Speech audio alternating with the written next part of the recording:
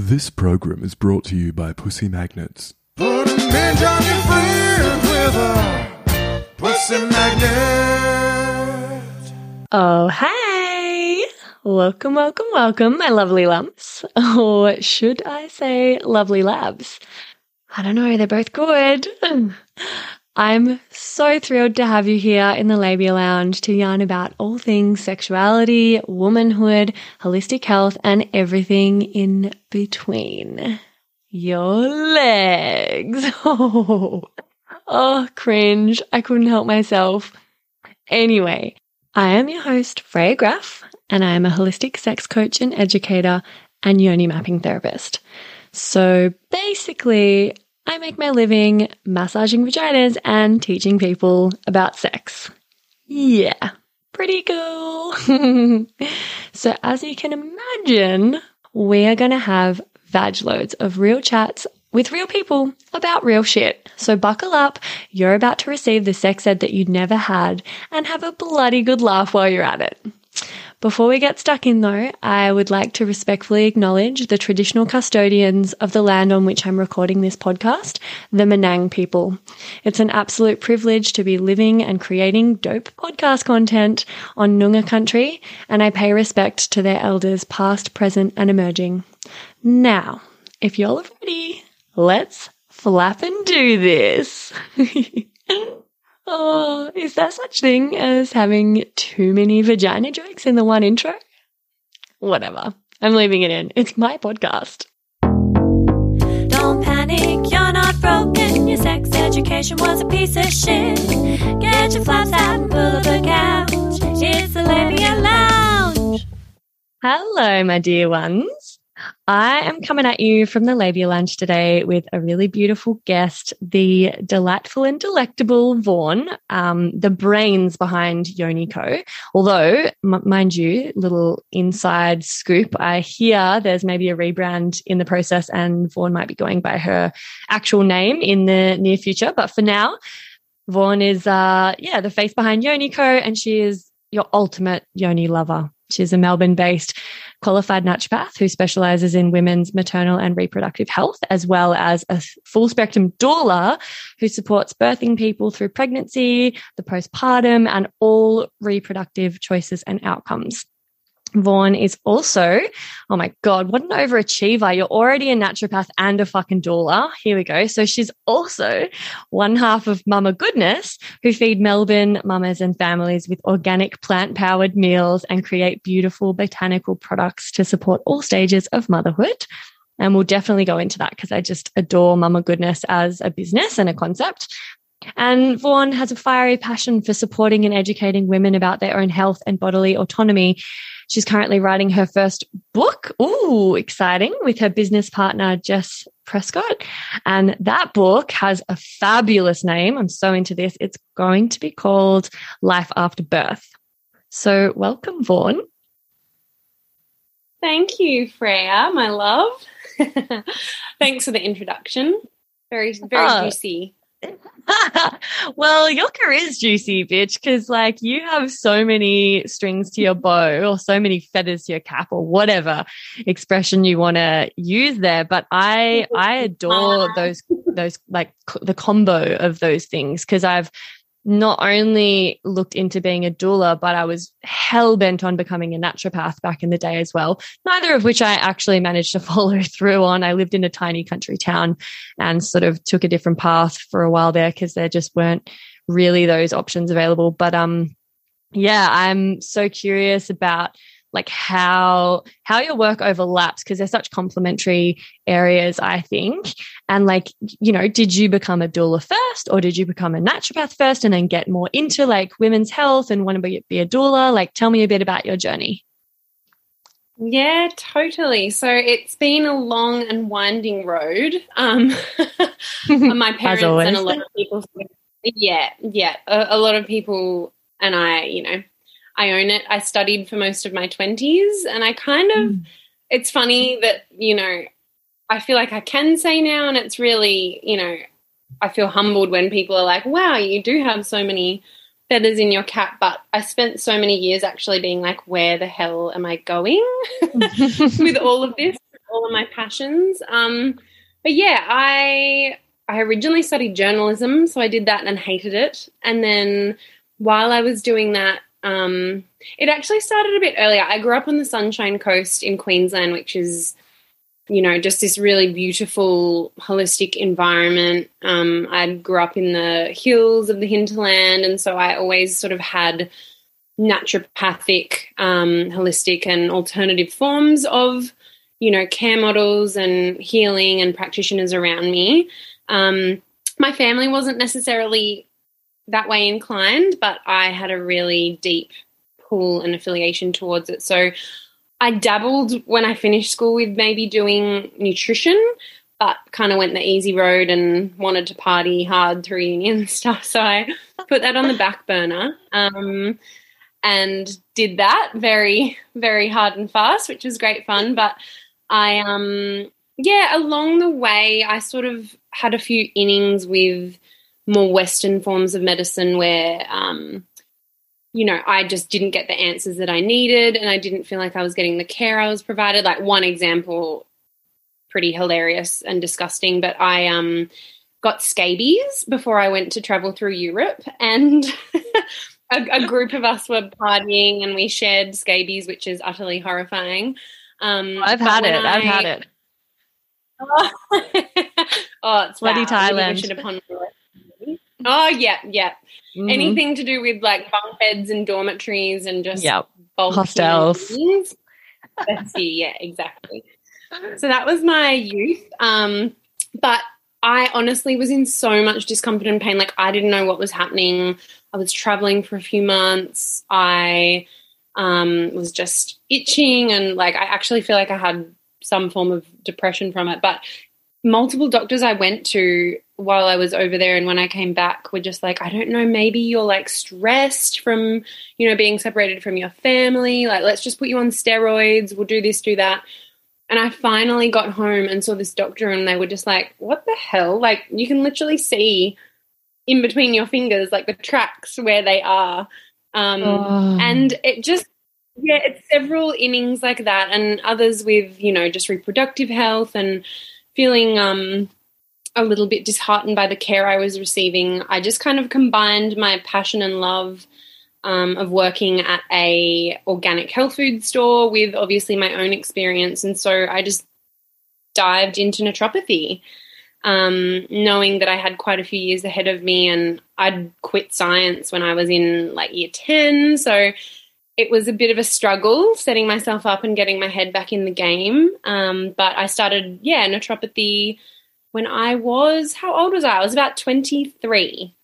So, that was incredible. And I started it in Brisbane up there at Endeavour College. And then when I moved down to Melbourne, I transferred to there. And then I ended up skipping over to the Southern School of Natural Therapies in Fitzroy, which was just the best move I've ever made. And had an incredible time there, met some amazing fellow naturopath friends and had amazing teachers and supervisors who I'm still, close with.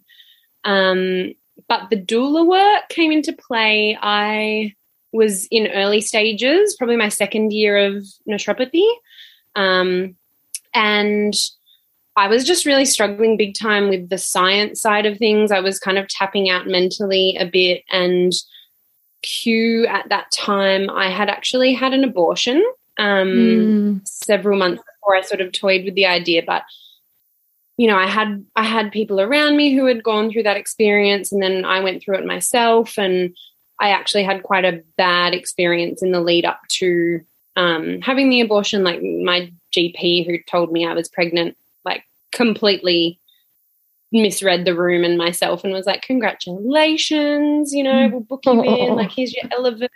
And I was like, young, not there with a partner who I'd just broken up with. And the whole, I had my beautiful best friend who was with me through the whole experience. And, it was just being in a situation like that and knowing other people who were going through reproductive losses, whether or not that was, me, myself, and others who had an abortion, some people and family friends that I knew who had, experienced a miscarriage.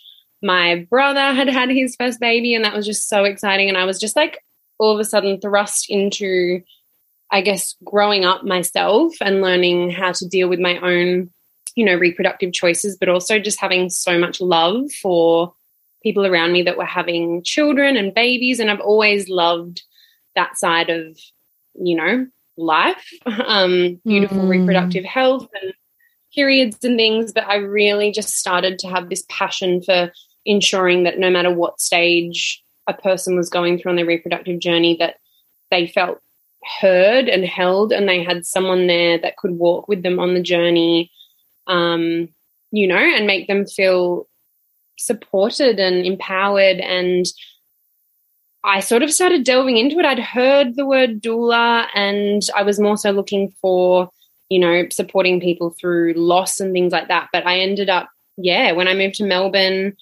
was hating science. I actually was living with my best friend who had been with me through the whole experience, and she found out she was pregnant with her boyfriend. So I just signed up that same week for a course, which was amazing. So that was 2016, the beginning of 2016. And I was so lucky. I was able to live with Amy through her whole pregnancy, pretty much up until she gave birth.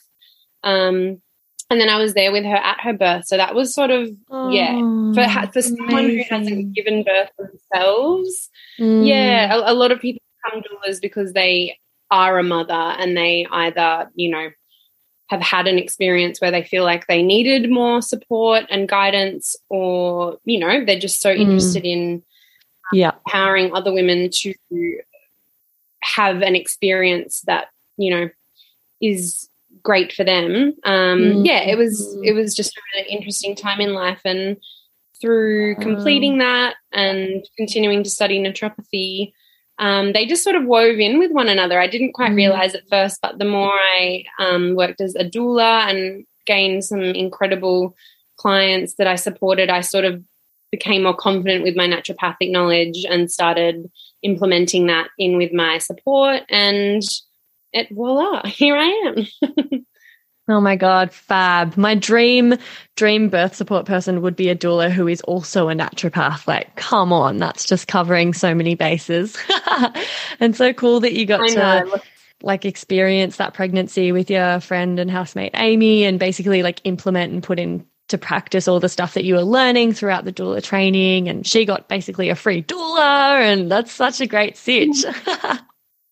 Yeah, it was beautiful. And I think, you know, her bub, who's now, you know, 5, nearly 6, she was born with quite complex health concerns, and it was just fascinating being thrust into that situation. Like my first birth, so many people were in the room, you know, it was known that she would be, you know, born with health complications. But yeah, it was just interesting having not given birth and not having my own experience.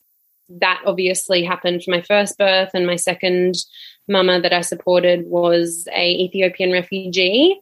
And that was fascinating, just, you know, going with her through the system and seeing it and experiencing it and having conversations with her through her own lens of feeling so out of touch with the Australian healthcare system. And yeah, I feel really blessed that I learnt, you know, so much so quickly from those particular situations. Yeah, definitely. I can imagine someone from Ethiopia being a lot more in touch with more sort of like primal, natural protocols when it comes to birth, and like there's just so much more trust in the body, rather than like, you know, the Western medical model, and hospital births and things can be quite disconnecting and disempowering. But yeah, I'm wondering. Oh, sorry. I think there's always a bit of a delay. My internet's rubbish. Just apologies to listeners. It sounds like I'm constantly cutting off my guests, but it's not my fault. I'm wondering, like, what are the most common things that women come to you for, you know, wanting to work on? And do you offer like doula work in combination with, does it just sort of, I mean, they just weave in naturally, or yeah, what are some of the main things that you work with women on these days? Yeah, absolutely. So I do have a lot of people do come to me, obviously, for naturopathic support specifically. Quite a few mums do hire me and ask me to be their doula because I am a naturopath, and I guess they are holistically minded and they love the fact that I can support them with the nutrition side of things and beautiful, gentle herbal support and postpartum care and all of those sort of things and supplements, etc. But in naturopathy, it's really obviously steered, and I guess I put myself out there in such a way that it's definitely around reproductive health and specifically pregnancy wellness, postpartum repletion, a lot of, and I'm seeing more of sort of preconception and transitioning off hormonal birth control, if that has been something that I can support them with, and otherwise potentially if they've come off it themselves in recent times or months or years, just really looking at, you know, their current health state, what could have potentially been depleted through taking that and not necessarily looking after their health completely. So, yeah, that side of things, and I'm seeing more and more women and couples who are requiring support with IVF, which is fascinating. I'm learning a lot. I'm definitely by no means a pro in that aspect of health, but it's, naturopathy is beautifully complementary for it. And as always, I guess through my own experience, pregnancy loss has actually been showing up for me a lot more recently, not just early sort of miscarriage loss, but further into sort of the second trimester too, which is, you know, absolutely devastating, but something that I feel really honoured to hold that space for because it's so huge. Yeah, wow. Yeah, I can only imagine. There was a term you used in there that I haven't heard of, and there's also like a couple of things you mentioned in our like preliminary chats about what we do an episode about that I'm really curious about. So I'm wondering, like, you know, what are some of the things that we just don't get told or taught about pregnancy? Like whether it's, I mean, you mentioned postpartum. I've already forgotten what you said. Repletion.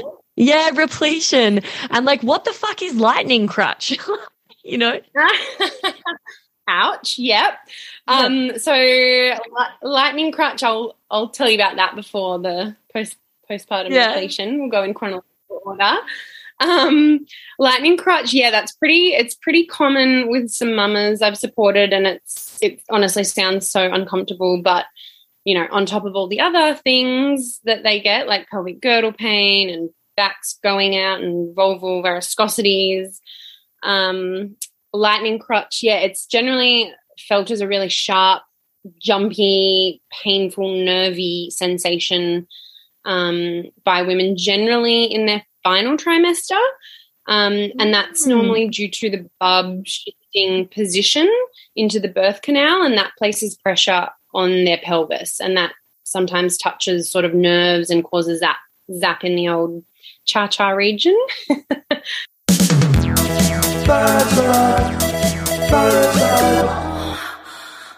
Cha-cha. I haven't heard that for so long. Okay, all right, cool. That sounds pretty shit. What are all of those other things you mentioned? I don't want to like focus too much on all the negative stuff or the challenging stuff that can happen during pregnancy, but I do want to hear about this stuff because no one talks about it. Yeah, absolutely. And it is, I guess that's something that with being a doula or, you know, the book we're writing and things like that, there's just so much that women aren't told, and it's like taboo, but there's so many women that become mothers, and it's this beautiful, incredible, sleepless club you become a part of, but so much information is left out. But one of them, so vulval varicosities, that is obviously veins in your vulval region. Generally it's the blood flow and fluid, you know, retention and increasing throughout pregnancy. It generally happens in your second and third trimester, but the pressure that places on the veins around your vulva causes them to bulge, and they can be quite sensitive and painful. which is, I've had a few mums of mine, and there's differing things that you can do, but I think there's just so many discomforts that people experience during pregnancy that sometimes can't be helped. Even the fittest of mums that I've supported have experienced, women who are typically, and I'm only saying this because I think, general society paints pictures of people that get gestational diabetes as being overweight and things like that, but it's absolutely no means. There's so many, genetic factors and lifestyle factors that can cause these. Sometimes it's just bad luck, or, there's so many reasons as to why this can happen, but there are also equally so many ways that you can support vulval varicosities or, lightning crutch. I guess there's a lot of the beautiful manual therapies that you can have, like osteo and chiro. Those sort of things that can be really helpful. But one thing I love you asked about was postpartum repletion. And that is, I guess it's the opposite of, or the wanting to fix depletion. So many mums, I guess, go through, it kind of starts in preconception and before that, I guess, and it's where women sort of enter pregnancy potentially in a deplete state, if maybe not so that, and they were healthy beforehand due to having pregnancy nausea and vomiting. They may lose sort of a lot of their essential, nutrients and vitamins and minerals through that. Pregnancy in general is essentially a baby sucking and sapping your essential, stores quite for themselves vampiric as they grow. Absolutely, yep, sucking you dry. So, ensuring that you are on top of a lot of those essential building blocks of health is really important. But, for varying reasons, whether or not it's not having the support they require or they haven't quite been at an optimal health state, a lot of women enter motherhood and are in that depleted state, and then they go into breastfeeding if they're choosing to breastfeed. And that, again, is, a constant giving of your own resources to your baby, and add on top of that sleepless nights and, just being awake at all hours of the day and night. And this is the general stress that, I guess, becoming a new parent places on you, whether or not you're feeling stressed. I guess there's a lot of hormonal fluctuations going on and blood sugar dysregulations and just, getting to a point where you're feeling pretty shit. And that's where I see a lot of mums where they're like, okay, I'm feeling incredibly zapped and exhausted, maybe having digestive issues. And that's where we really go for a deep dive and look at, where their body's currently at, looking at pathology and getting results from their bloods, looking at their diet and their intake and nutrition, their lifestyle and, what support they've got around them, and just putting it all together and coming up with a really good plan to sort of get them out of that funk and feeling really healthy and well again. So postpartum repletion is like replenishing all of the nutrients and the resources that they need after it's all been kind of sucked dry?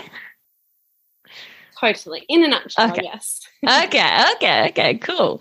Amazing. Yeah. So, and that's something that maybe people wouldn't even realize they needed to do, is like focus on replenishing their stores and like ramping up their nutrition of like vitamins and minerals and, all of the macros or whatever, but also like ways that you can supplement that herbally, which is, I suppose, where you come in. I'm keen to know, like, what are some of the things that we don't know that we really should be doing?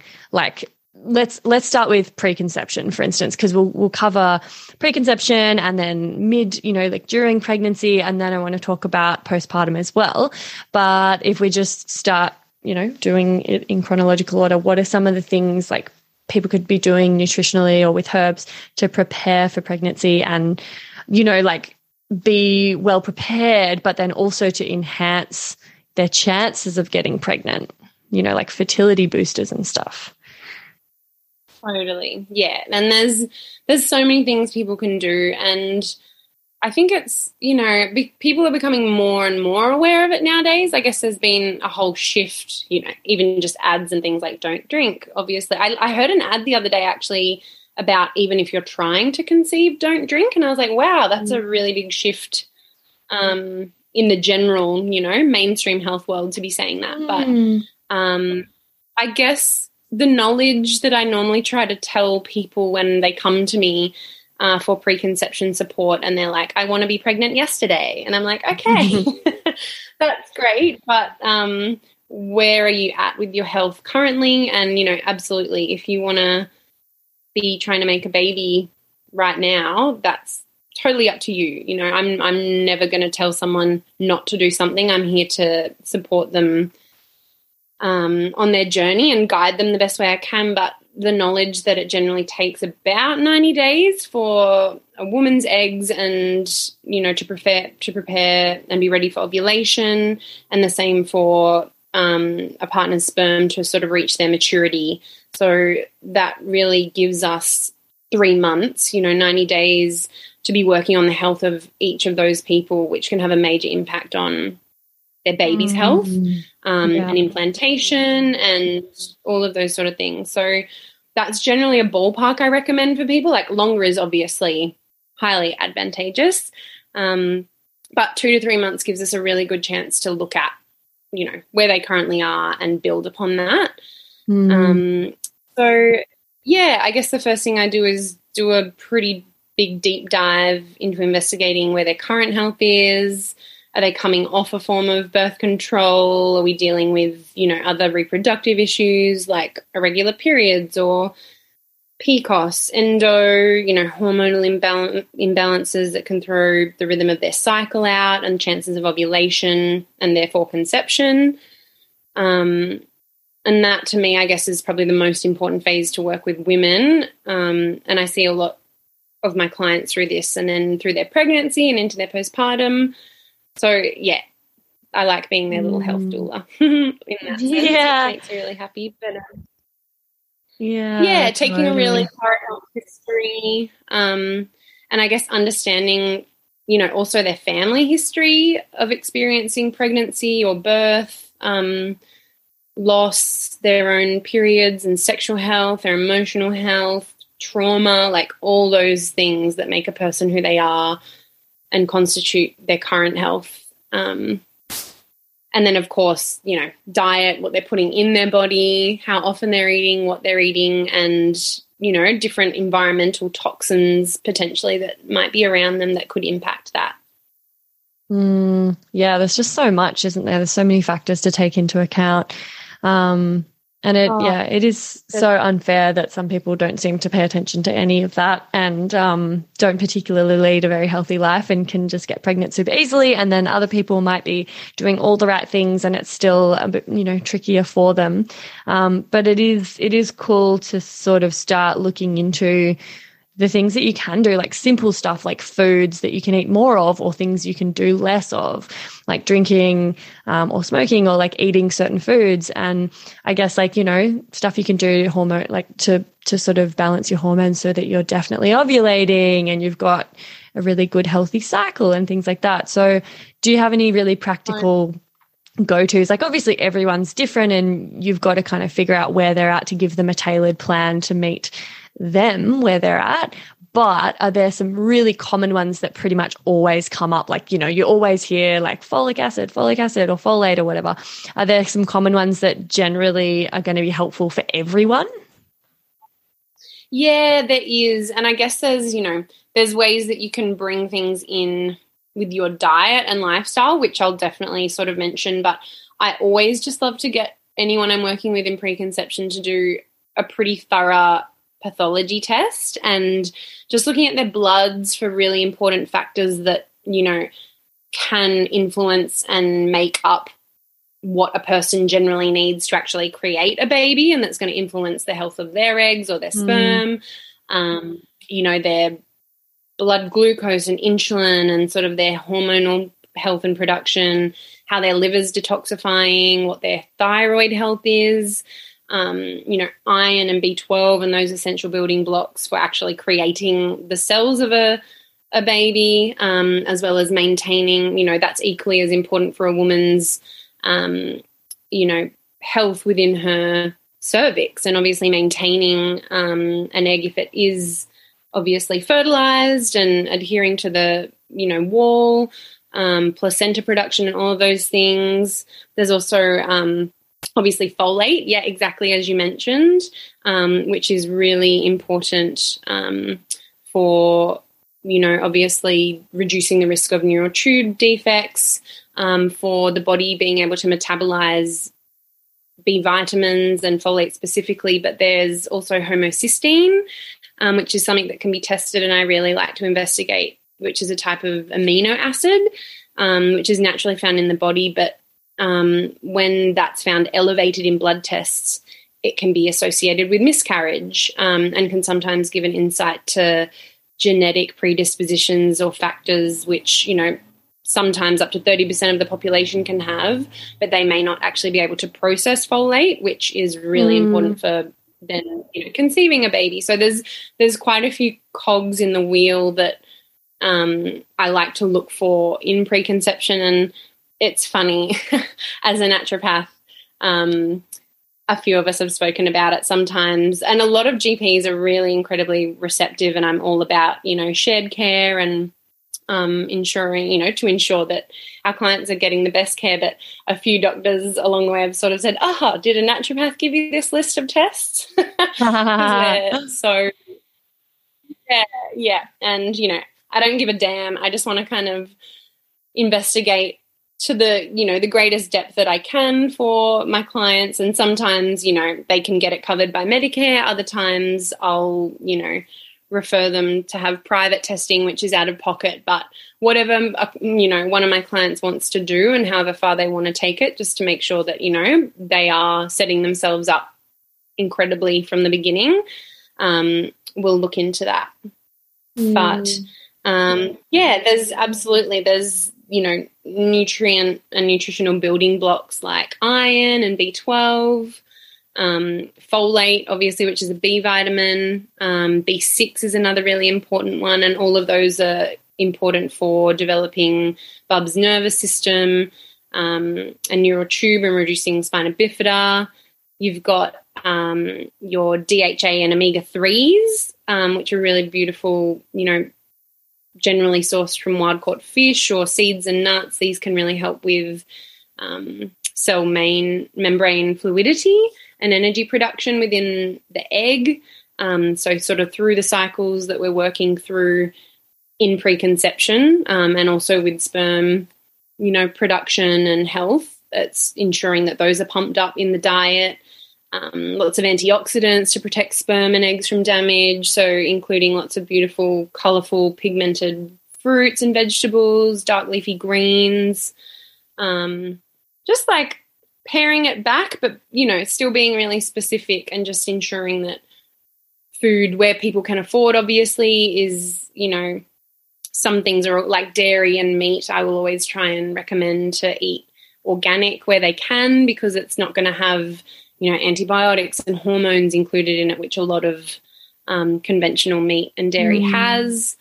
But just, like we were talking about before, you've been doing a lot of growing of your own veggies and things, and not everyone can do that. But if you can't, maybe just going on the weekend to get things from the farmer's market, or looking up, the Dirty Dozen, which is generally put out every year to let you know what fruits and vegetables might have, the highest rate of pesticides and just toxins, which can definitely, get into the body and affect fertility outcomes.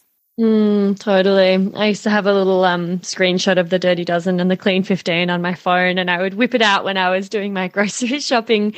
So, resources like that are really helpful. Especially if you can't grow things yourself, or you don't have access to like organic. I mean, it's fucking expensive as well. You just gotta. I would splurge on organic things that were in the Dirty Dozen, but then the Clean 15, I'd be like, oh well, fuck it. Yeah, absolutely. Yeah. And you've just got to.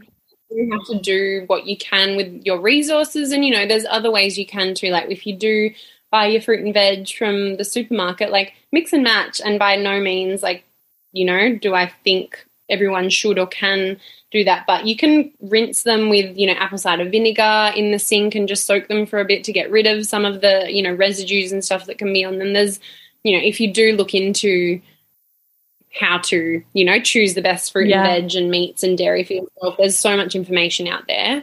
I'm just, you know, I'm blessed because I have Terra Madre down the road. Oh, my God, totally. I miss Terra Madre so much. That's one of the worst things about moving away from Melbourne, my wholesale discount at Terra Madre. So what about, because, you know, like we've talked about a bit about foods and stuff, but as a naturopath, you work a lot with herbs. Is there a product or a tincture or like a herbal medicinal thing that you recommend women take when they're preparing for conception, or do you sort of make that up depending on the client? Or is there just something off the shelf that you recommend? Look, there's definitely, herbs are so individualized, and it's something I think a lot of us herbalists and naturopaths are quite protective of, is that just as much as, you know, pharmaceutical drugs, you don't just take them willy-nilly. Herbs are so potent and powerful in what they can do, and, you know, that's not to be scared of them, but they can be used for very specific health concerns or imbalances. So there's some like amazing pretty well-known herbs like Vitex or Chase Tree, which you've probably heard of. And that is, you know, incredible for, you know, cases where people might have lower estrogen or progesterone, but if they are, you know, if they have endometriosis or have excessive estrogen, like I just wouldn't even go there. Whereas people who are going through IVF and maybe need some support in that way, yes, I would recommend it. So herbs are something that I wouldn't just go and take off the shelf and buy, but you know, there are no one really size fits all. ones. Yeah, absolutely. And, you know, if you don't have any hormonal concerns or health issues per se, but you just want to really get yourself into an optimal state, you know, there's some incredible brands and companies out there who do, you know, combinations of withania or ashwagandha, which is just a really beautiful adrenal sort of nourishing herb. It supports immunity. You can mix that with some of your mushrooms and stuff like that. So I think for people that are just generally wanting to look after themselves, there are some incredibly nourishing herbs like that are pretty, you know, chamomile and lemon balm and nettle, and they're just like full of nutrients and minerals and vitamins. And I definitely recommend making a, you know, herbal infusion and tea or something. But always, I would recommend going to speak to a naturopath at a health food store or booking an appointment, just so that you can really specifically pinpoint it, especially if you do think that you may have some hormonal concerns, because it can really work against you if you're using the wrong herb for the wrong, you know, or it can just push out your experience. And what's the point in spending all this money on all these, you know, supplements, which you see and hear a lot of people doing? They're just spending all this money when it's actually not even fixing the problem. Yeah, it's not pinpointed enough. Yeah, okay. All right, so message received. No one size fits all. Go get some professional help. Otherwise, just do the things that are kind of common knowledge, no-brainer. This is a healthy diet. This is a, you know. Cool. Well, before we launch into pregnancy, full-fledged pregnancy and postpartum, I want to just slot in the segment Get Pregnant and Die. Don't have sex, because you will get pregnant and die. Don't have sex in the missionary position. Don't have sex standing up. Just don't do it. Promise?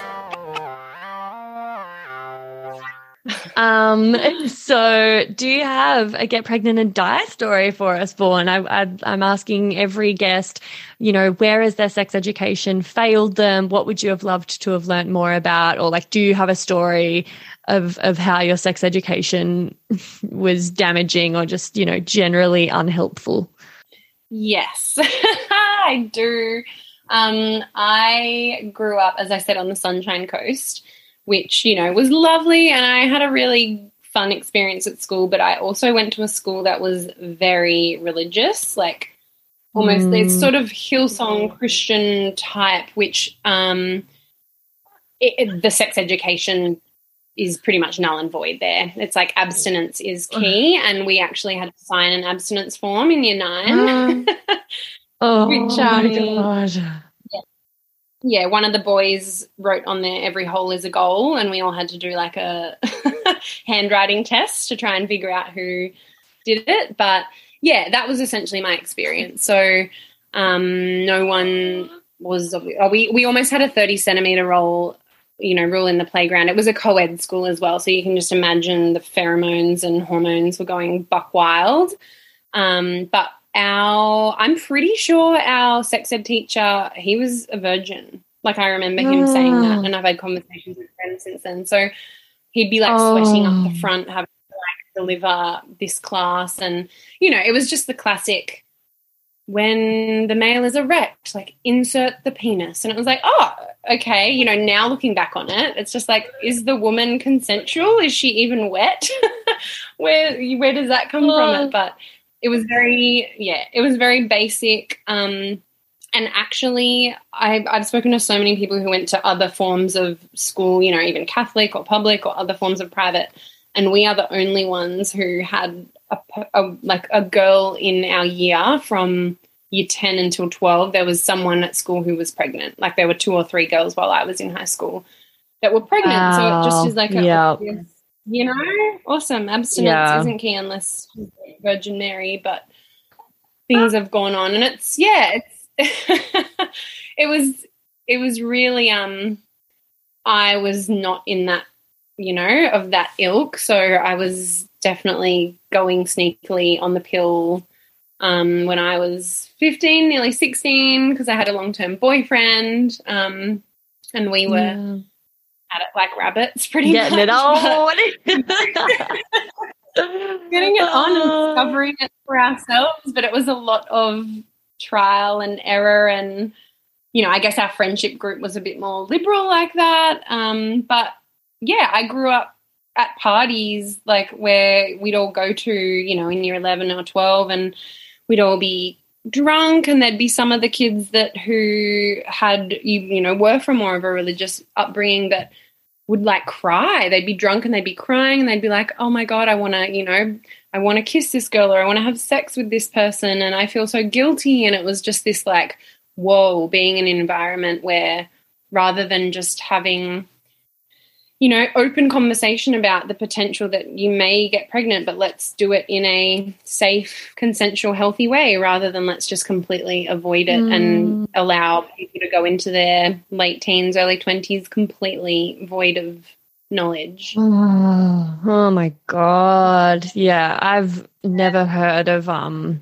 abstinence forms, and like that just feels so archaic. That's wild to me. Like, I hear a lot of these stories, especially about religious schools, but I just, wow. It still shocks me though, like, because you're pretty young. This wasn't that long ago.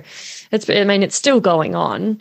But it's just so sad. Those poor kids. Yeah. It is. I know.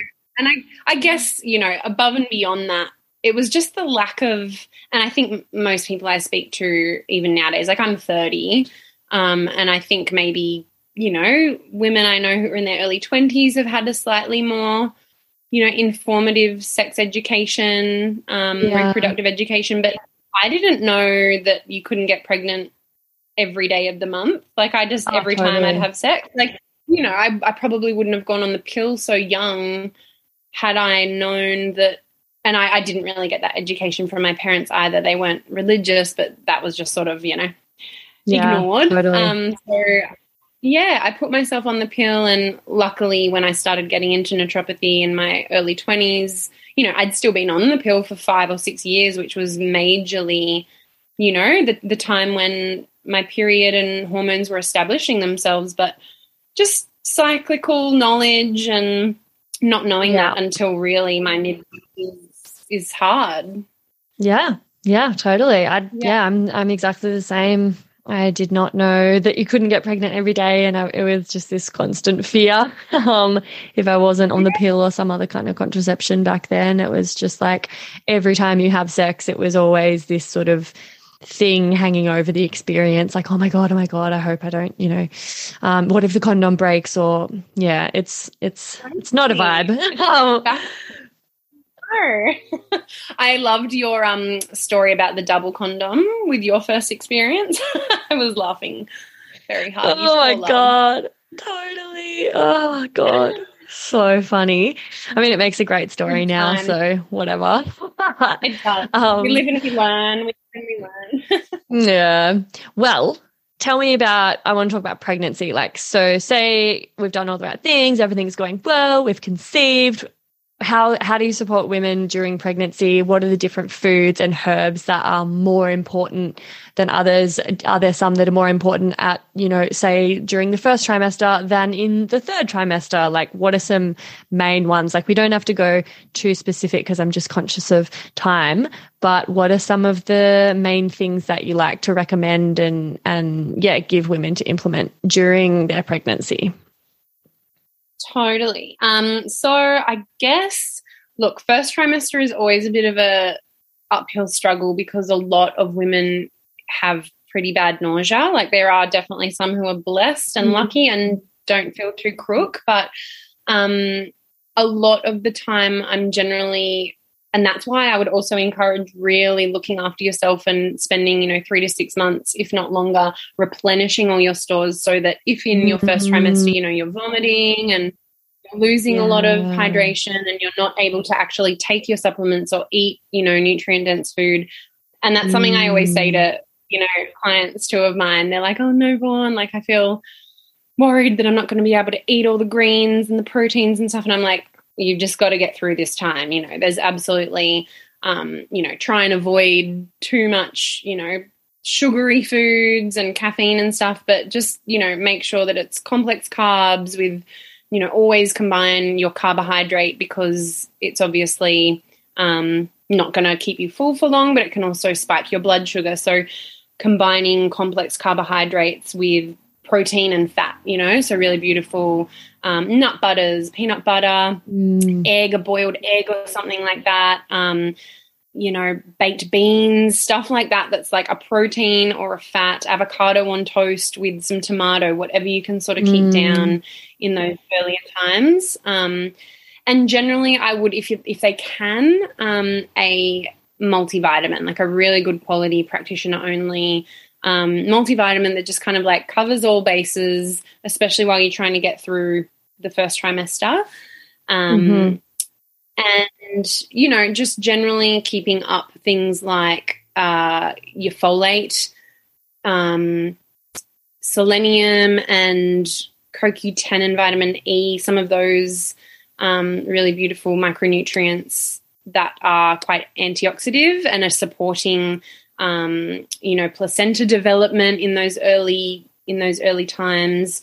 Iodine, because obviously the thyroid is still developing in a baby in their first trimester, so they're getting it all from the mum. That's really important. Your omegas, again, those healthy fats, DHA, that's really important for Bub's brain development in those early months. And, just definitely, hydrating a lot. I think ensuring to replenish anything if you're vomiting, and just keeping it simple, like whatever you can keep down, but to avoid constipation, which often cranks up, coming into the second trimester.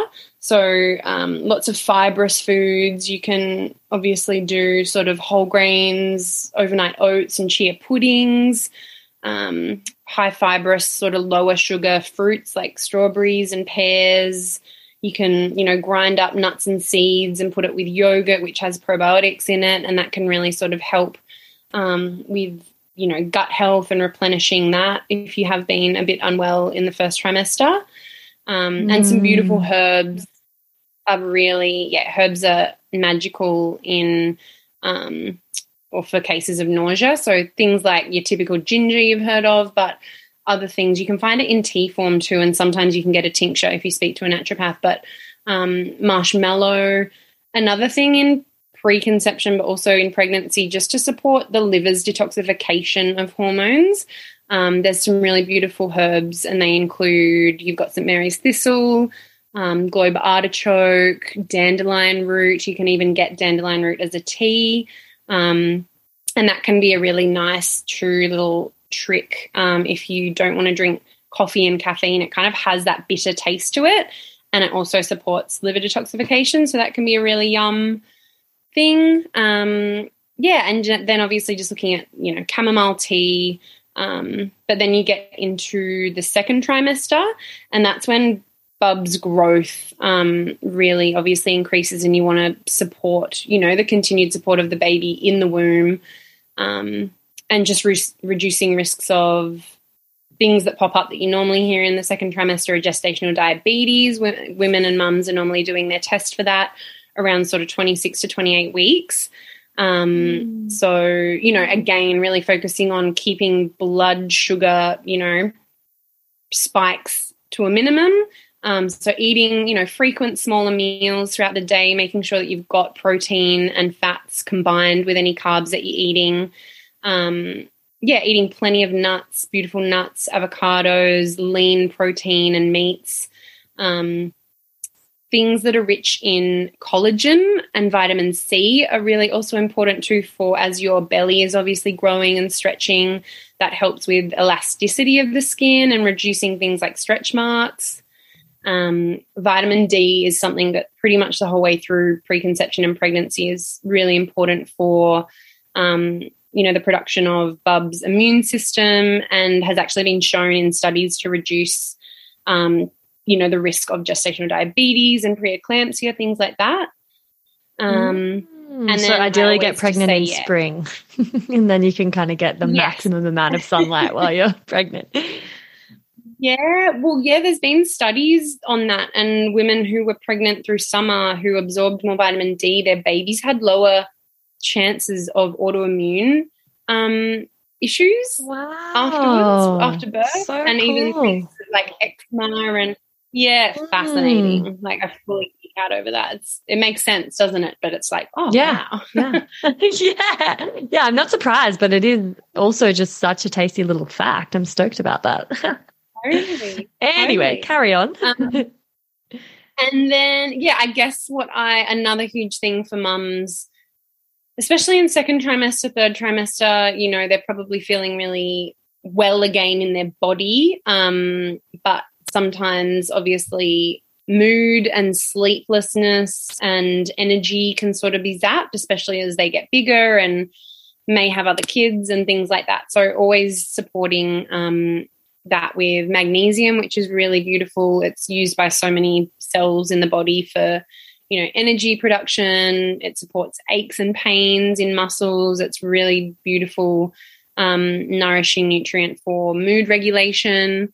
So always, magnesium is like, I think Oscar Serelak, who wrote the postnatal depletion cure, he calls it mamanesium, because it's just like you use it so much, you can just pee it out and stress it out at all times. Magnesium, vitamins again are really important for energy production. And of course, there's some really beautiful herbs that you can take for supporting your nervous system and sort of immune system, adaptogens, carminatives. So looking at lemon balm, you've got withania again, chamomile, reishi mushroom is really beautiful. And that sort of tips over, much like lemon balm and withania, into immune support. And then furthermore, you've got like passion flower, St. John's wort, which can sometimes, if women are feeling any feelings of depression, it has like studies have shown that it can be effective in comparison to like taking a SSRI antidepressant. So there's some really beautiful herbs. And then I guess you really shift into the third trimester. So your blood volume is increasing so exponentially at this point because, you're growing so much. blood volume's increasing and your iron requirements generally go up. And you often see this, like iron's normally tested in the first trimester immediately, and then sort of as you shift into your third trimester, and it can often drop just based on, obviously, your blood volume increasing.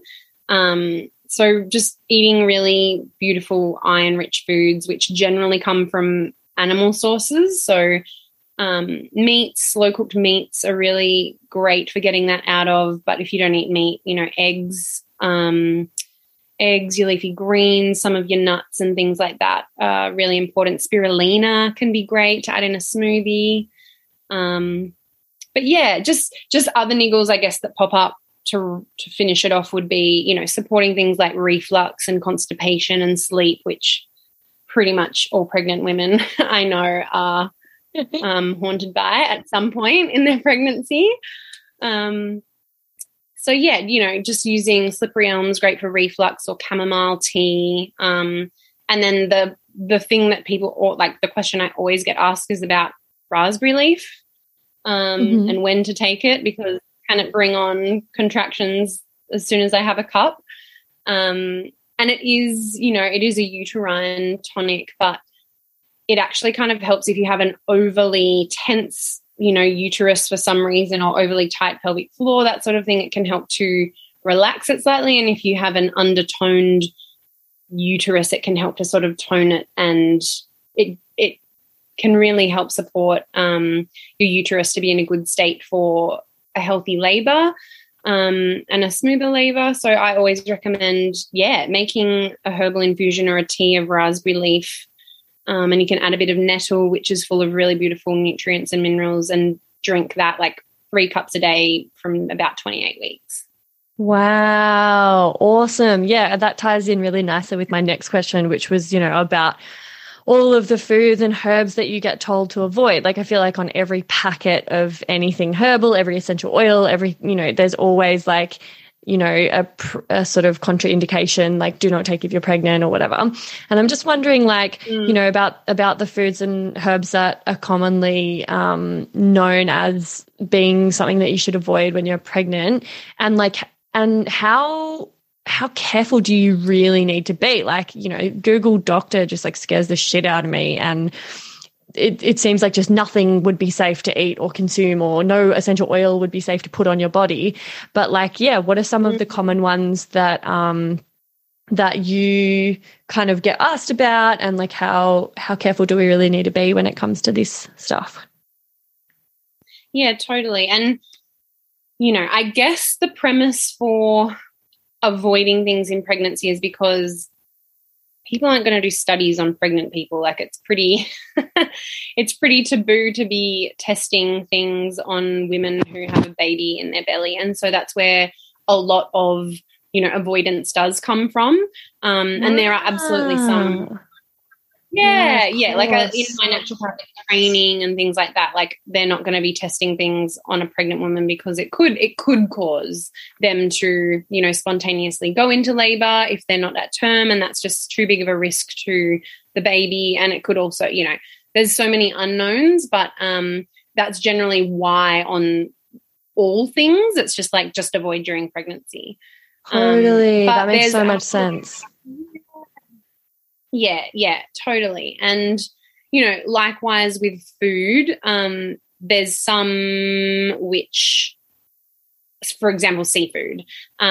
Seafood is pretty much said as like a big no-no, especially raw seafood, raw meats and stuff like that. And it generally, like if you spoke to people who live in Japan, they would scoff at us, or if we told them not to eat sashimi, they'd laugh in your face because it's just such a staple of their diet, and it's thought of as so healthy because it's rich in iodine and, omegas and DHA and all those sort of things.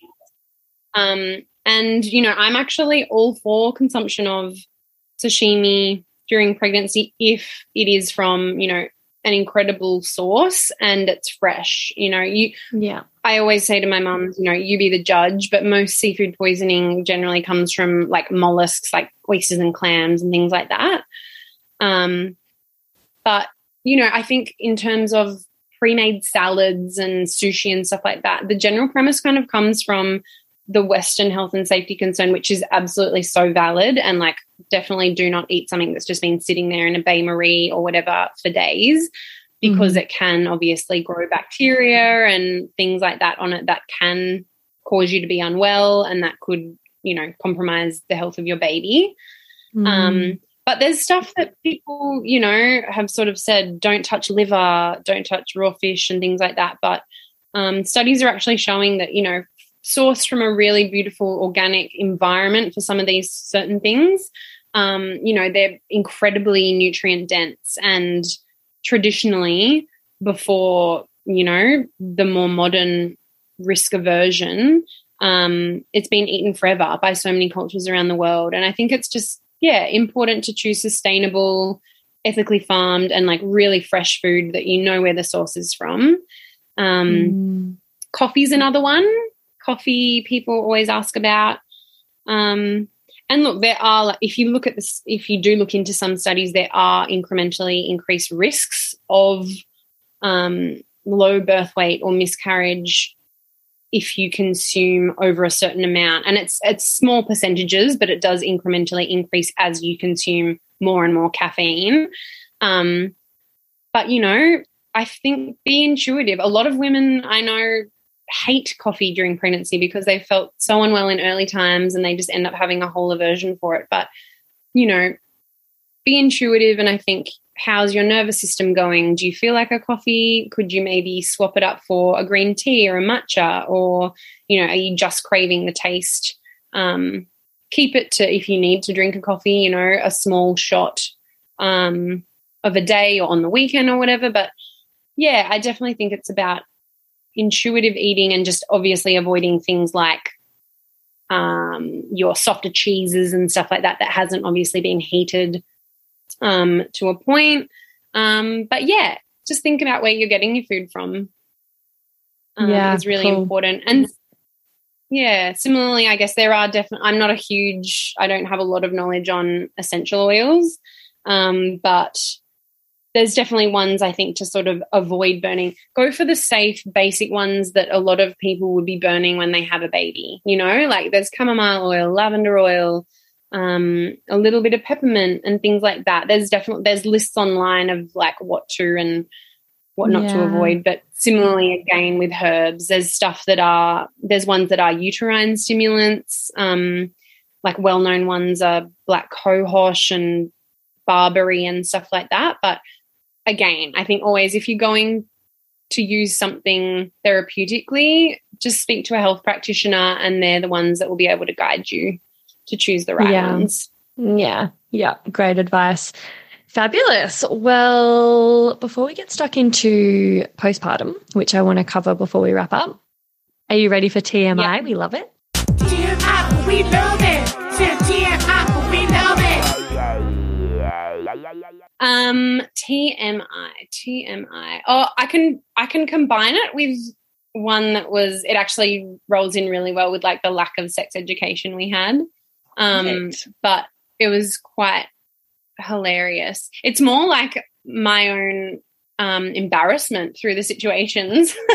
But I was young, we were horny, my boyfriend and I were just like jumping on the, what's that saying? Jumping on the good foot and doing the bad thing quite often. And his dad, I got in trouble. My dad found that I was like, I'd started taking the pill. I'd gone secretly and gotten it, and Dad like found out and hit the roof.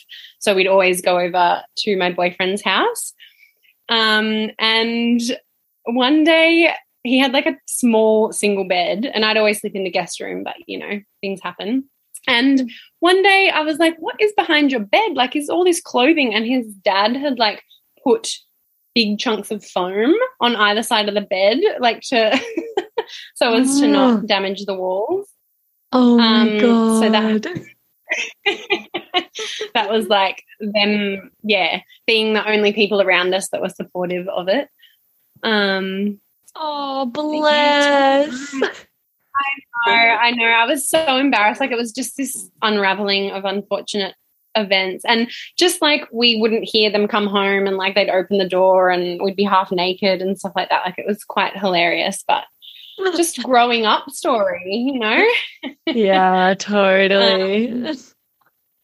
Yeah. I guess I've got another TMI story. It's like it is really TMI, but I think it's TMI. It's my own health. But I haven't had a lot of health issues for a long, like I feel like I've been quite well for a long time, and I think a lot of people think naturopaths just don't get sick and things don't happen to them. You know, they're always this like glowing goddess. But I've recently had, this is just to like tell people that everyone obviously has health concerns, but I've recently had some ongoing just gut issues, which is, you know, related to family history. So I recently had a colonoscopy, which was a whole experience in itself. Just the prep for it was like really horrendous, and you end up like having severe diarrhea. Oh, God. You know, overnight while you prep for it. So that was all good, but then this is like just before Christmas, and I had my colonoscopy, all was well. They removed a polyp, great. And then I came down with like what I thought was a UTI, because I've actually never had one. I had one when I was 17, like a really mild one, but the week before Christmas, like this year just gone, I had to drive to Sydney, and I was like going up the highway and just had the work. I started to take a few herbs and things like that, and some Ural and cranberry juice and things, and it just wasn't cutting it. And my kidneys, by the end of the trip, which like, you know, was a 10-hour drive, my kidneys were like pulsating. Oh my God. And it like becomes such a bad UTI that my kidneys had become infected. And so like I arrived to like all my family there, like my brother's partner's 90-year-old grandma, and I was just like holding my like stomach, bending over, and I had to tell everybody, like, you know, it's not embarrassing to have a UTI at all, but I was just like, oh God, I'd spoken to my mum and she was like, oh, you've been having too much sex, like blah, blah, you know, the classic, that's why you get UTIs. Oh God. But yeah, it was just like the unraveling of my whole lower body health. And I went to a doctor the next morning who like sent me for a CT scan and all this stuff, but he was like, oh, I think it's probably because you just like were shitting so much and you probably just like wiped the wrong way and then you got a really bad UTI. And I was like, awesome. Thank you. I just, felt pretty low, pretty sore, but it's fine now. It cleared up. As if having to get a colonoscopy and shitting diarrhea all night wasn't bad enough, and then you get a horrific UTI and kidney infection from it. That's a mad bummer. Yeah. I'm sorry. Yeah. It's all good. Now I feel really confident. Sometimes there's things as a naturopath that I'm like, oh, I don't feel like I'm all over that, or I haven't experienced it, so I don't quite know. Whereas now I'm like, oh, come at me. Anyone who needs any form of, you know, rectal examination or has really bad urinary infection, I'm a gal. Yeah, totally. I feel like that's so much of what makes me a relatable and good practitioner is that I've pretty much experienced all of the shit that my clients come to me for. So, you know, I get it and I've been there, and I mean, totally. Thank you. That was a double TMI. That was fucking, what a bonus. Got to break down. So before we wrap up, let's chat about postpartum, you know, like herbal support, replenishment of nutrients, and like how to support new mums. Because that's also kind of what you're doing, and probably one of the reasons you started Mama G as well. So tell us about that. Yeah. It is, absolutely. And I guess the postpartum is the time where I see so many women, you know, and partners too, but a lot of the time mothers just struggling because through pregnancy and preconception, like you have all the focuses on yourself, especially if you're a first-time mum, but, you know, you have the time and the headspace and, you know, energy to really focus on your health and put all of that into action. But when you've gone through labour and birth, which can often be quite intense, and whatever way that does go, whether it's, you know, a vaginal birth or a cesarean birth, You can lose a lot of blood through that, as we sort of spoke about earlier, simply just giving birth and growing a whole other human, and then breastfeeding depletes you of so much. So, yeah, the postpartum just for me is a huge time that I'm so passionate about, and I guess why we started Mama Goodness, because typically, when you're sleep deprived, you're just eating toast. You're not even finishing your cup of tea. And, yeah, it's a time when people just forget to look after themselves, and they're focusing so much on their baby and just trying to catch a little bit of sleep if they can. But, yeah, it doesn't have to be that way, but it really does just take, a bit of knowledge and preparation, but a lot of support from partners and community, and, setting up simple things like a meal train where your friends and family can cook for you, and it's homemade but it's nutrient dense, and that's what we do at Mama Goodness. I'm a naturopath, and Jess has written cookbooks, and she's a mum, so we've kind of combined, and we're both doulas, so we've combined all of that to create like really nutrient dense food that people can just have delivered to them, and through it all they don't have to think about cooking. But if they do want to obviously cook, or they want to ask someone else to cook for them, there's some really, important nutrients to look for. So again, you're looking at iron and B12 to replenish, blood loss that naturally happens during birth and breastfeeding. Again, like collagen and vitamin C, which are really going to help with not so much the stretching, I guess, but now the repairing of tissue and ligaments and tendons and all of those things. Because, sometimes people simply just have a little bit of a graze, a vaginal graze, but other times people do have, major abdominal surgery when they're having a cesarean. So the healing time for that can be, if not weeks, months, potentially up to a year. So just, ensuring you get the right care. And I always say that to people, a lot of people get ticked off at 6 weeks by their GP, which is just not okay for a lot of people. A lot of the time that's when they really start to feel physical discomforts, and, their meal train does stop and their partner goes back to work and things. And that's a time when people experience like incontinence and prolonged mood shifts and feelings of, anxiety or flatness. And I think, just making sure that you check in with a health professional that you really trust, but also, fueling yourself with the nutrients that you need to support, all your neurotransmitters and your mood and your energy and healing.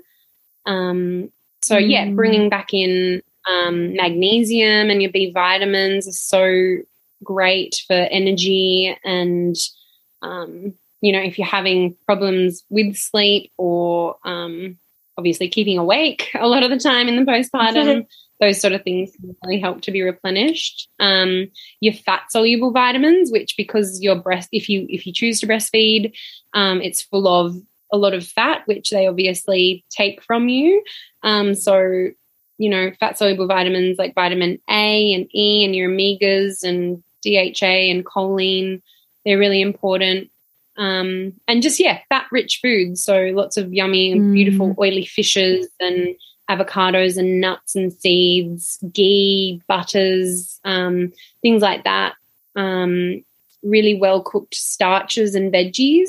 And, traditionally a lot of cultures that focus on that confinement time of the postpartum, which so many do, all through Asia and South America, it's 6 weeks or sort of the 40 days, the first 40 days they call it, of sitting in. And in that time, the mum really only eats warming foods that support their digestion.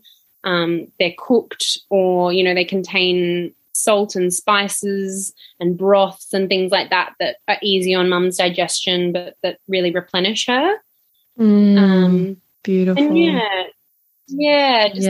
beautiful things that really help to restore a mum's health. And, vitamin D, you can take that, as a supplement if you are a bit deplete, but there is nothing like, especially for a new mum and, when there's been long nights and baby might be unsettled and you're just feeling like cabin fever and cooped up inside, just getting outside and letting some sun fall on your skin and getting vitamin D and just getting some fresh air, or I heard this is a tip from a doula I met years ago, but it was like, if your baby's cracked it or if you've cracked it, just like introduce fresh air or water.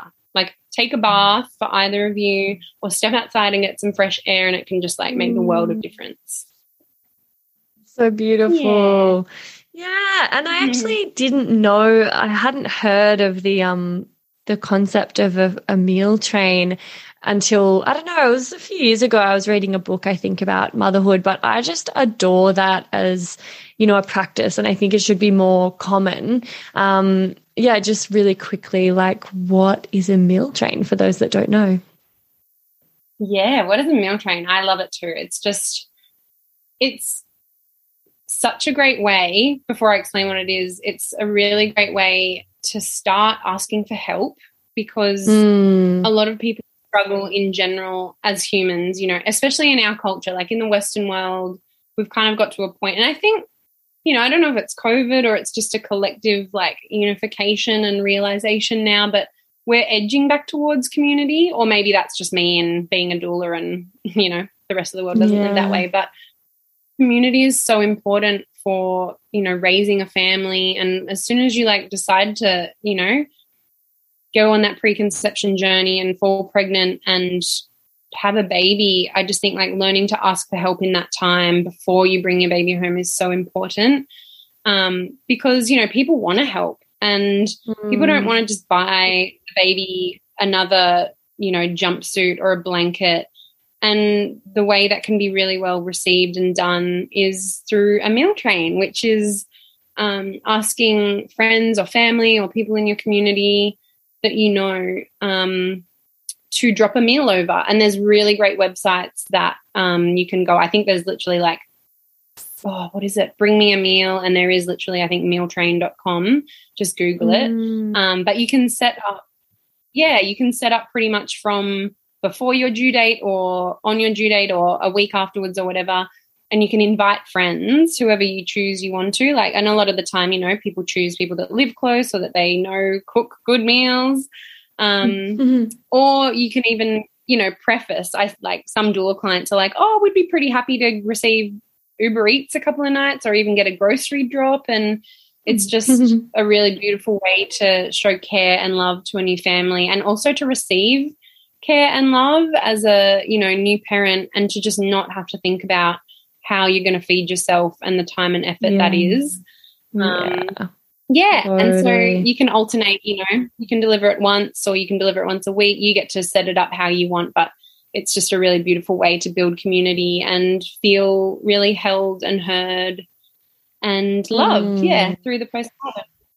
Yeah, so epic. There's just nothing more beautiful and like caring than making a meal for someone. And I loved that whole idea of having a bit of a roster and having a few friends and family members that all kind of like, took a different day each, and then sort of just kept you afloat and did little food drops. And, you know, obviously another really great thing to do would just either get friends and family to do it, or even yourself, like, and your partner before giving birth, like making just a fuck ton of food that you can freeze, and getting a big old deep chest freezer and just freezing heaps of ready-made meals so that you're not left high and dry. I mean, when you can access Uber Eats, it's different. Back in Melbourne, there's so many, you know, you could just get Mama G delivered to your door or get Uber Eats. But where I live now, I have to plan every single meal I have. I have to do like one big shopping trip a week when I go into town, and like really make sure I've got everything I need, because if I'm just kind of left high and dry and I don't have any food in the pantry or enough ingredients to make a nutritious meal, like I'm screwed. You know, I can't just pop down to the shops. Absolutely. Totally. And that, you know, I guess that's where too, sometimes it's not even location for people, it's actually proximity to their loved ones or their support system. And, you know, I have been a doula so many times for people whose family don't even live in Australia, and through COVID and lockdowns, I was the only person they were seeing. Like there were so many great areas with even if I could travel, but I was like, fuck it, I'm going to like write myself a travel permit. Like I have it, you know, I owned that because I was like, they need to be cared for. But there are people even out of lockdown that just don't have a huge community. So definitely, like you said, cooking before pregnancy and just making sure you're fully set is such a great way to just lighten the load when you're a new parent. Yeah, big time. Yeah. Oh, heaps of stuff, big stuff. We've covered a lot. I know. Great questions. Thanks for asking. So before I let you go, I've got one or two more questions, if that's okay. I just wanted to, I want to know if there is like, you know, maybe like let's go with 3 things that you always recommend women just make sure they are on top of, whether it be nutritionally or herbally or lifestyle, when they're going to be a mum or once they've become a mum, just like some big heavy hitters that are like pretty universal and helpful. You know, like if you weren't going to do anything else differently in your life, but you could choose like 3 things to like do or eat or take, could you pick 3, or is that just a stupid question? Look, there's it's bursting at the seams, but there's a couple that I would like absolutely, like what we just spoke about in terms of starting to create your village, I think is really important. And that can reach out as well. Like, I don't just mean family and friends. I think starting to look at who your care providers are going to be, really choosing people, you know, whether or not it's a naturopath or a shared GP that's going to look after you, choosing somewhere local or even online now because there's so many good options. Doing a really good like birth education class I think is really vital and important. I think just for really giving you the skills and knowledge, because people live in all different areas. They have all different accesses to, you know, different care providers and hospital settings or home birth settings, whatever they're choosing to do. And it doesn't always have to be paid for. Like, there are some really amazing resources online. Like, I think it's Core Floor Restore. She's amazing. She has like free online education classes. But I just think going into pregnancy and birth and motherhood by having done a class with your partner, if you have one, is just so important, just so that you step into that space and have some of your own, you know, knowledge and empowerment and confidence, I think is really important.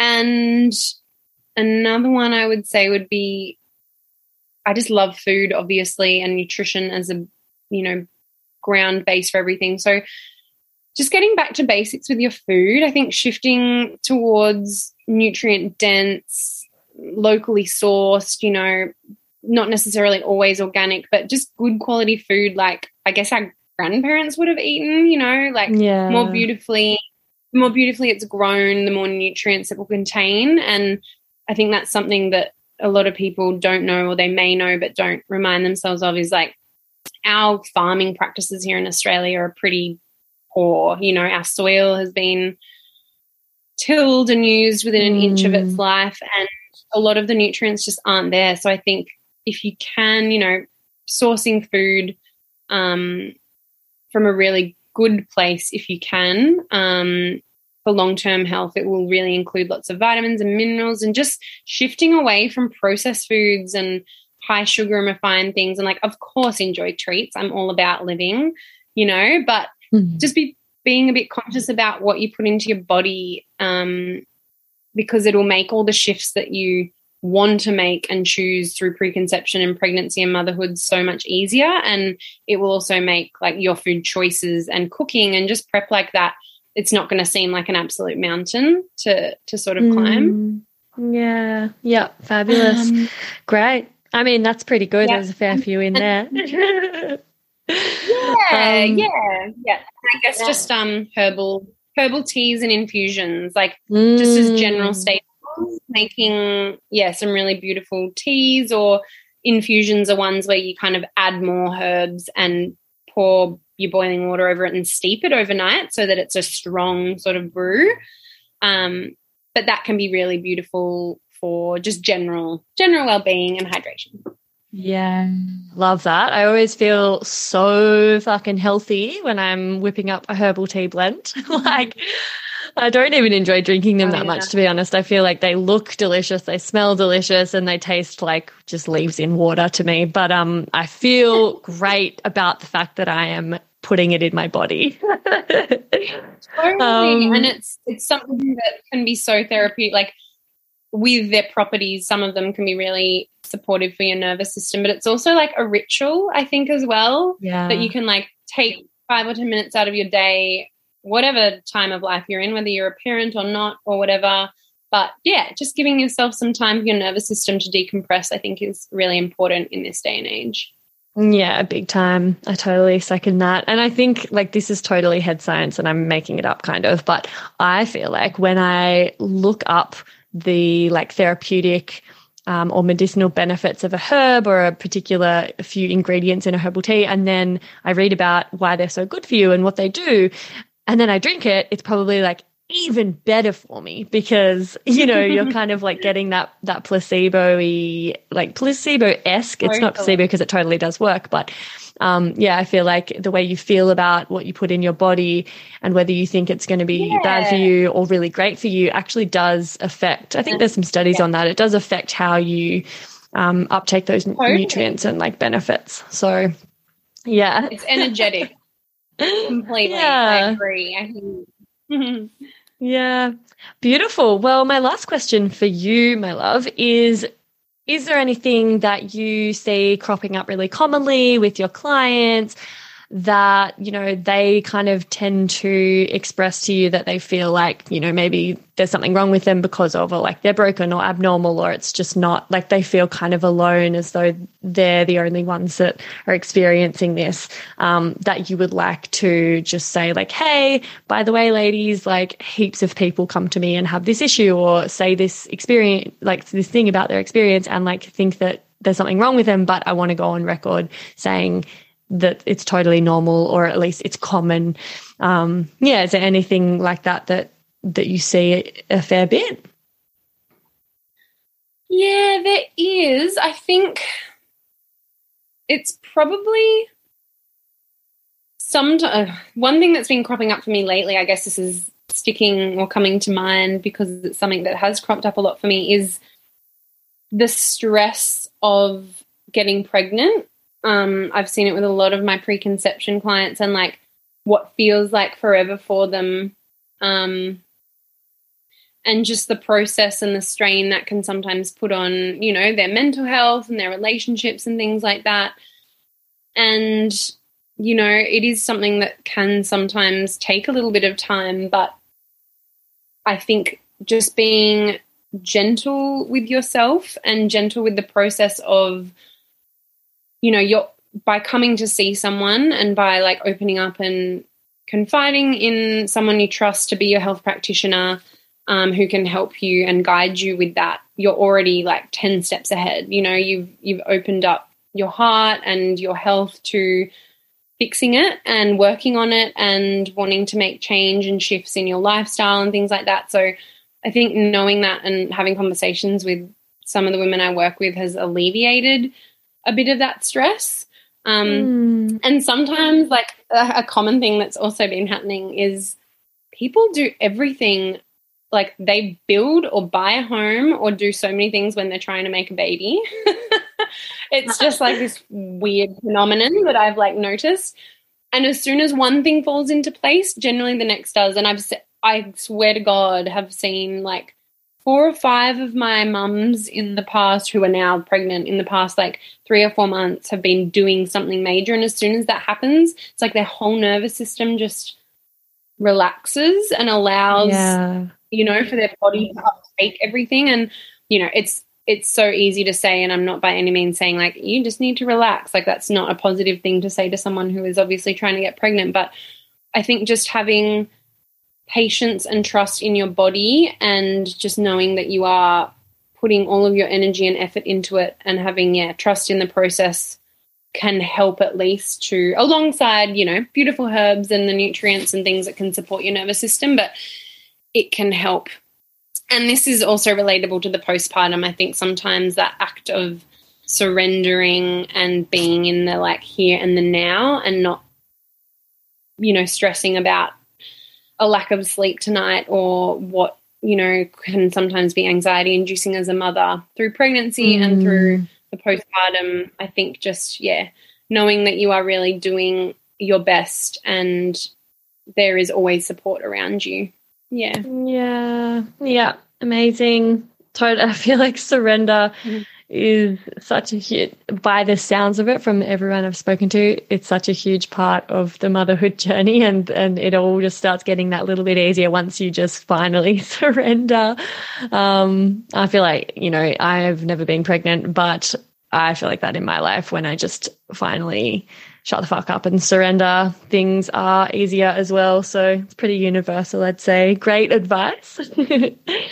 So thank you so much for all of your amazing knowledge and your funny little stories and, you know, your vulnerable shares. I've had a beautiful time chatting with you, and I just think you have so much knowledge and so much passion for this area that I also nerd out on, even though I didn't sort of take it as my career path in the end. I still just so love learning and talking about this stuff. And I think it's really complementary with what I do with women. So I've been like a pig in shit. So thank you for coming and chatting with me in the Labia Lounge today.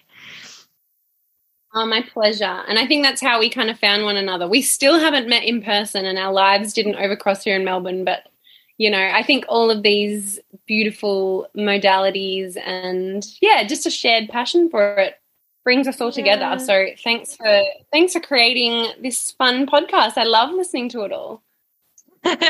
My pleasure. All right, my dear, I'll speak to you soon. Sounds good. All right. Take care. Lots of love. And that's it, darling hearts. Thank you for stopping by the Labia Lounge. Your bum groove in the couch will be right where you left it, just waiting for you to sink back in for some more double L action next time. And in the meantime, if you'd be a dear and subscribe, share this episode, or leave a review on iTunes, then you can pat yourself on the snatch, because that, my dear, is a downright act of sex-positive feminist activism. And you'd be supporting my vision to educate, empower, demystify, and destigmatize with this here podcast. Also, I'm always open to feedback, topic ideas that you'd love to hear covered, or guest suggestions. So feel free to get in touch via my website at freyagraph.com or say hey over on Insta. My handle is Freya_graph_YMT, and I seriously hope you're following me on there, because damn, we have fun. Anyway, later labial legends. I'll see you next time.